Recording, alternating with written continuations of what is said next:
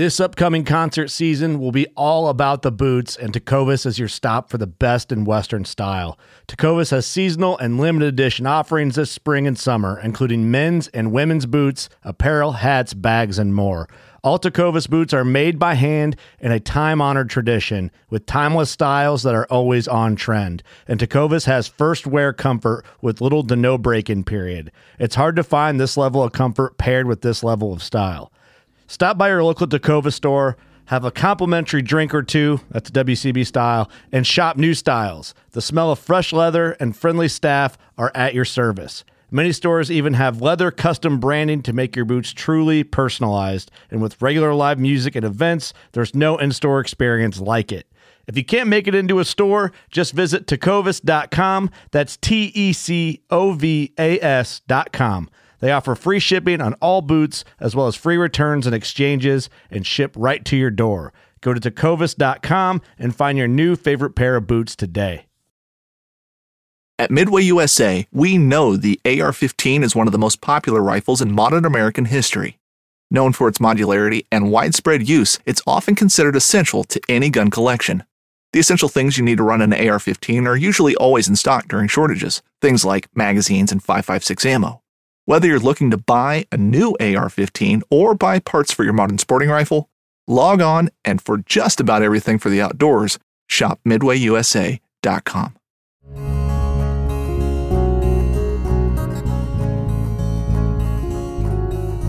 Welcome to the Casting Across Fly Fishing Podcast.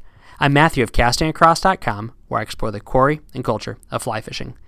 This is the final podcast episode of 2020. There's going to be one next week, the first week of 2021. So not a whole lot is going to change from a podcast standpoint, which I think reflects the way the world works. Unfortunately, particularly this year, there's not some sort of magic rite that occurs when we flip the calendar over. And although there has been a lot, and I mean a lot of very difficult and very painful and very bad things in 2020, so much so that it has become a trope that we've kind of become desensitized to, there's been a lot of good things. And I'll talk about that briefly at the end of the podcast when I reference something that appeared on castingacross.com. But what I want to talk about this week, and it's very appropriate and probably a trope unto itself, is some fly fishing resolutions. Do you make New Year's resolutions? Personally, I do not. I don't make them for my personal life. I don't make them for work. I guess you could say that some of my annual review goals that kind of pop up in November, December could be seen as New Year's resolutions, but I don't think of them as such. But I kind of, for the past few years, especially since I've been doing Casting Across, have been making fly fishing resolutions. It gives me an opportunity to look back on what I did and did not do the previous year and what I'd like to do more of in the coming year. So I thought I would share some of those with you today. Again, another brief podcast because it is a holiday edition. It's being released overnight on New Year's Eve into New Year's Day. So you've got better things to do than just sit and stare at your phone and listen to a podcast. And honestly, I've got a lot going on as well. But I wanted to share some New Year's resolutions with you. So again, not personal, not professional, not even pertaining specifically to Casting Across, but these are my fly fishing resolutions. And I don't really even expect you to be completely interested in what I want to do, but hopefully me talking about a few things can spur you on to making some fly fishing resolutions of your own that you can use as a springboard to fish more or fish better or fish in a different way or fish in a different place in 2021. And I promise they're not going to be simple ones like that. Those are fine, but I'm going to go a little bit deeper than catch more fish or go fishing more or buy 3 new fly rods. Those are all perfectly admirable resolutions, but we're going to do something a little bit different. And the first one is this: figure out my local put and take water. Figure out my local put and take water. So what does put and take water mean? It might not be the local terminology for where you fish, but what it means is basically a stocked fishery, a fishery that is sustained by regular stocking. You say, Matthew, I've read your articles on your website. I've listened to your podcast. You're a big advocate of native and wild trout. Why do you want to catch stocked fish? Well, let's go back into history, shall we? So about 15 years ago, I got tired of catching stocked fish. But that was okay because where I was living and where I was fishing, there were ample opportunities to catch wild stream-bred fish and native fish. So without going into too much detail, because I've written about this and done podcasts about this, and pretty much everybody who writes or says anything about fly fishing has talked about this topic. A native fish is a fish that has not been disturbed, has been there for as long as we are aware of there being fish there. So generally speaking, this is like prior to colonialization, right? So those are truly native fish. Now, this might sound like splitting hairs, but if you're a biologist or a fanatical fly fisher, then this is totally reasonable. Even a brook trout stocked in an Appalachian stream is a stocked fish. It's a stocked fish. Now, if it's stocked as a fingerling, it can become wild because it's been in the stream. It adapts, especially if it's a high-quality stocked fish. But certainly, its progeny, its offspring, can be wild and stream-bred. Now, people will disagree on some of that stuff, but really at the end of the day, you have a native fish, which is a fish that's been there, that has been undisturbed, and a stocked fish is any fish that has been introduced into that water. So a stocked fish may very well be the native species of that stream, but it's still a stocked fish. Then, of course, you have stocked fish that just get thrown in, and they may become acclimated to the stream. They may even produce and reproduce, and their progeny can be acclimated. But those wild fish started off as stocked fish, and then you get down to the bottom, and there's the fish that get thrown in there that probably will get caught or die because the stream isn't able to support them, or it's been opened up for all manner of catching and keeping. So yeah, that's a huge topic that briefly covered here. You can go back and listen to, I think it's called Native, Wild, or McDonald's, I think was the name of the podcast that I'd had a long time ago about this very topic. But all that to say, I became spoiled in that I was able to fish for those native fish and those stream-bred wild fish exclusively. And it wasn't because I was looking down on the stocked fish. I just chose to make the center of my bullseye, the target of my fly fishing experiences, primarily native, unspoiled trout, brook trout in this case. And then a close circle around that was wild stream-bred fish that hadn't been stocked for generations and generations. And I was able to do that with where I lived. Now, fast forward to moving to New England, and I do have those opportunities, and I fish in streams like that. I know water that has fish that, from everything I've read, from all the research I've done, these brook trout are the brook trout that have always been there. They've not been stocked over. There's no record of it happening. But most of the fishing opportunities around me are stocked fish where the water is open for a good period of the year for harvest.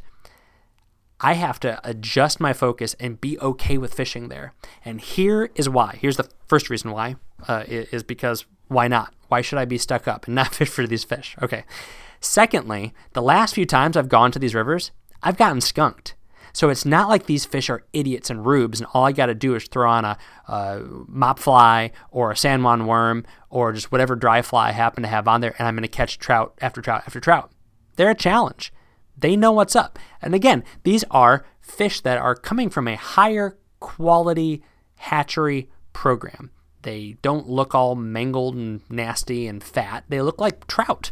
And so they're going to be a little bit more challenging. So again, just to clarify, the way a fish looks isn't necessarily indicative of its caliber or its pedigree or anything like that, but there is a correlation. A fish that's raised well and that is stocked at the right time and in the right way is going to more quickly acclimate to the stream than a fish that is going to be starving and is going to be having like a 3-month shelf life until the water starts to warm up.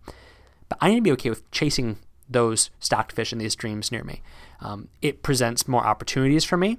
It will stretch me as an angler, and it will allow me to kind of change my focus and realize that most people, most fly fishers, probably most of my audience, this is the kind of fishing that we do. And so I need to dial back my dogmatic approach to fishing for wild trout. That's the first thing. Second thing, bring people along in my margin time fishing. So I've talked about margin fishing quite a bit on the website and on the podcast. and that is fishing in those little in-between times. So you got 2 meetings, half an hour to kill. You could catch up on some paperwork, you could do some emails, or you could go cast a fly rod. You could read something during your lunch break, which is totally fine, and I'll talk about that more in a second. Or you could go cast a fly rod during your lunch break. Now, that's a great thing to do on your own, but what I would like to do more of this year is bring people along. So I have lots of meetings. Meetings for work in ministry, I'm constantly meeting with people. Not every meeting lends itself to meeting somebody at a pond and giving them a fly rod, but there's a lot of them where I could absolutely do that. We probably end up talking about deeper, more significant subject matter if we are not sitting across my desk staring at each other, but standing parallel to one another, watching poppers get hit by bluegill. That's just the way it works. I know that is true of me and the guys I fish with. Why wouldn't it be true for me and other people? So I'm not going to change my paradigm of ministry and of work and make it all fly fishing focused, but I want to incorporate that here and there and where appropriate. And I would also say the same thing about my kids. For too long, I've kind of had this glamorized version of fly fishing with my kids. And I've come to realize that no matter if I'm fishing for 15 minutes or all day, it's going to be a lot of work on the front end, a lot of work during, and a lot of work on the back end.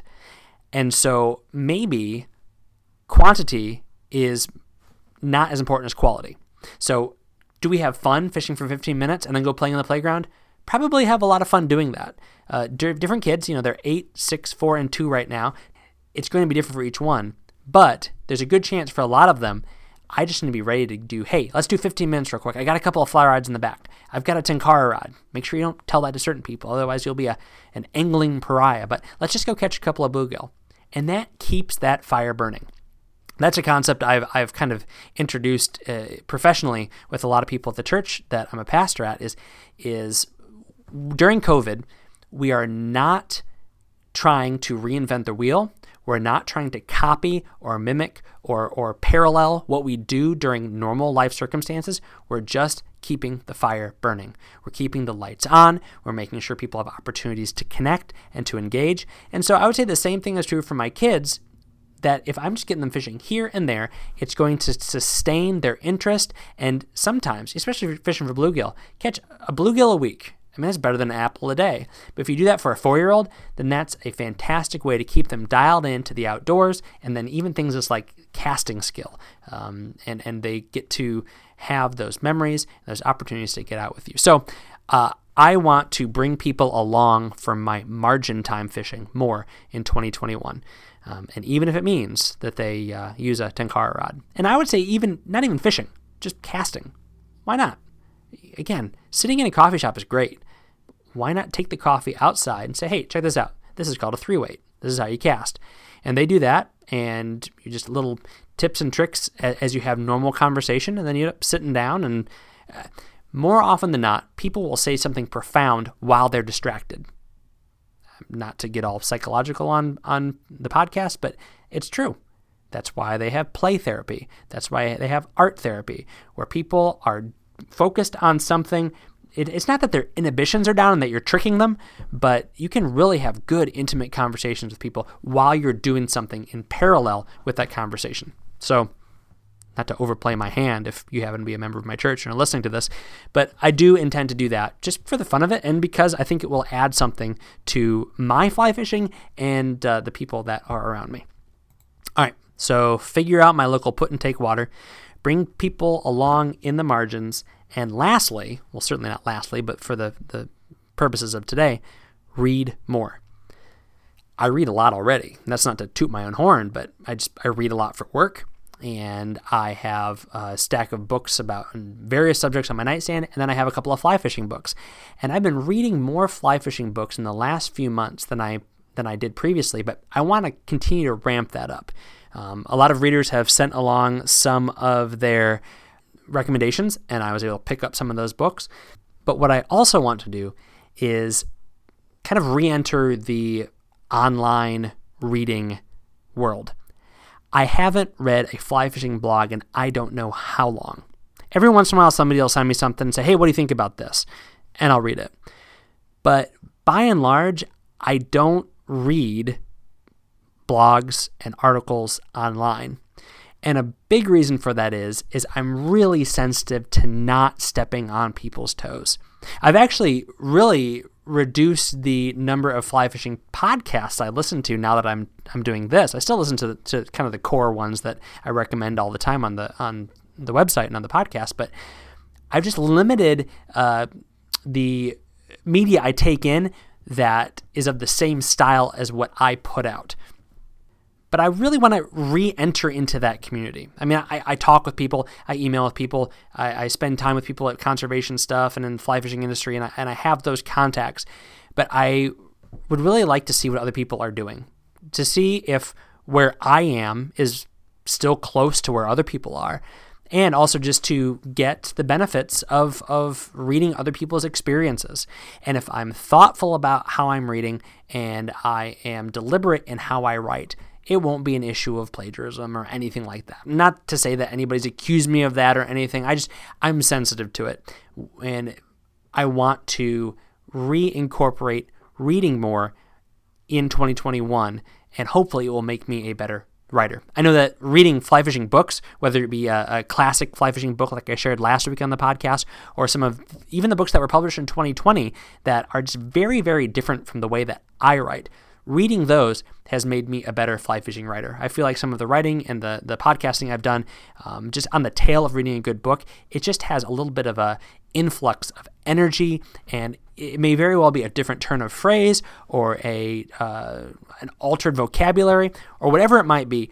But there's a lot of good that comes from making sure that you have kind of some surrounding context for what you do. I don't want to be a fly fishing writer and speaker on an island. I want to be part of community. That's what's about, the culture and the quarry, the culture of fly fishing. And I want to be part of that culture. So I do want to read more kind of within this little fly fishing writing world. So if you have any suggestions for that, if you have an online writer or a blog or a website or somebody who writes for magazines that you think I should read, that they are similar to me or that they're the polar opposite of me, let me know. Matthew@castingacross.com. I would absolutely love to hear that. And as always, I will always seriously listen to and consider all the emails and recommendations that I get from you, the listener, and the reader. And before I get to the last segments on the podcast, Happy New Year. Thanks for a great 2020. Within the realm of the podcast and the website and fly fishing, it's been really, really good. And a lot of that has to do with the fact that people listen to and read what I put out. So thank you very much. Hope that you have a happy and safe New Year, and let's keep this thing going into next year. This week on castingacross.com, the first article was called 2020 via Casting Across. Now, this is something that I did last year for the first time, but you know that Top 9 app or website or whatever it is that takes your Instagram posts and it gives a little collage of the top 9 based on the most likes? Well, that's cool and that's fun and it's neat and it's just a great way to look back on the year. And that's precisely what I did in this article. Is I took those top 9 and I wrote just a 2 or 3 sentence story about the good things that those 9 pictures represented. 9 good things in a very difficult, very hard year. Now, they're all fly fishing focused, and as I mentioned in the article, if I want to talk about good things that had to do with work, with family, with other facets of my personal life, then there's a good chance that none of those 9 fly fishing pictures would have made it up there. But within the context of fly fishing, those 9 moments were 9 fantastic moments. And so you can check that out. I have a little 2 or 3 sentence description of each picture and why it was a good moment for me in 2020. Wednesday's article is called Casting Across Year in Review. And this is a kind of generic boilerplate stats article. Talk about some of the articles that got a lot of eyes and podcasts that got a lot of ears, the kind of people that engaged. If you read and listen regularly, then hopefully this will be something cool where you can say, okay, that's something I missed, I need to check out, or yeah, I did think that was worth it, or anything like that. So hopefully you get a little bit of enjoyment out of that article. this week's recommendation is beads. Beads. Risen Fly Fishing has a whole bunch of new beads, and if you tie, whether you are an advanced tyer or a beginner, having the right bead and the right kind of bead can really influence the look and the performance of your fly. So a perfect example of this, you need a slotted bead to effectively and efficiently tie a jig fly. It's just the fact of the matter. And you can have different colored flies, and that can streamline and speed up your fly tying. So if you have a neon pink bead head, which Ryan sells at Risen Fly Fishing, then you don't need to necessarily tie in a hot spot. So you save yourself a step. Now you might like having the hot spot on the collar, but if you just want something bright for the fish to key in on, now you've saved yourself a step. So it's not just about performance, it's also about functionality and efficiency. So a good bead head will improve your tying and will improve your fishing, and it'll just make your flies look cool. Well, just for example, what Ryan is selling at risenfly.com for slotted tungsten beads. So slotted tungsten beads. So this would be for jig hooks. They come in black nickel, dirty olive, fluorescent orange, fluorescent purple, gold, glow in the dark, matte black, and olive. And they come in sizes from 2 millimeters to 4.5 millimeters. It's a pretty wide variety there. They have 6 different sizes, and they come in 25 packs for, get this, $4.50.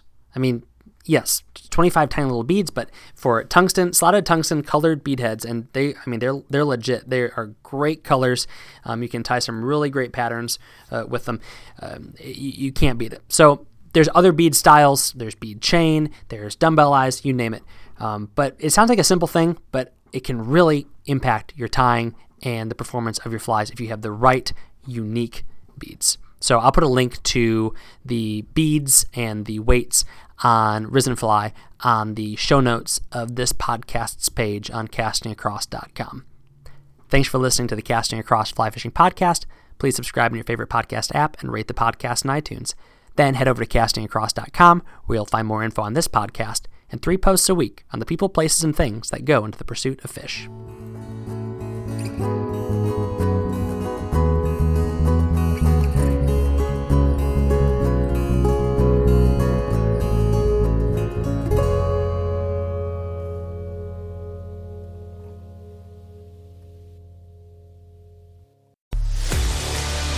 A life that has the stories to back it.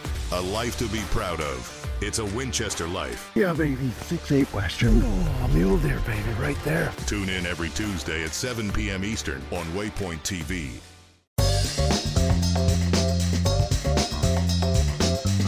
Oh my God!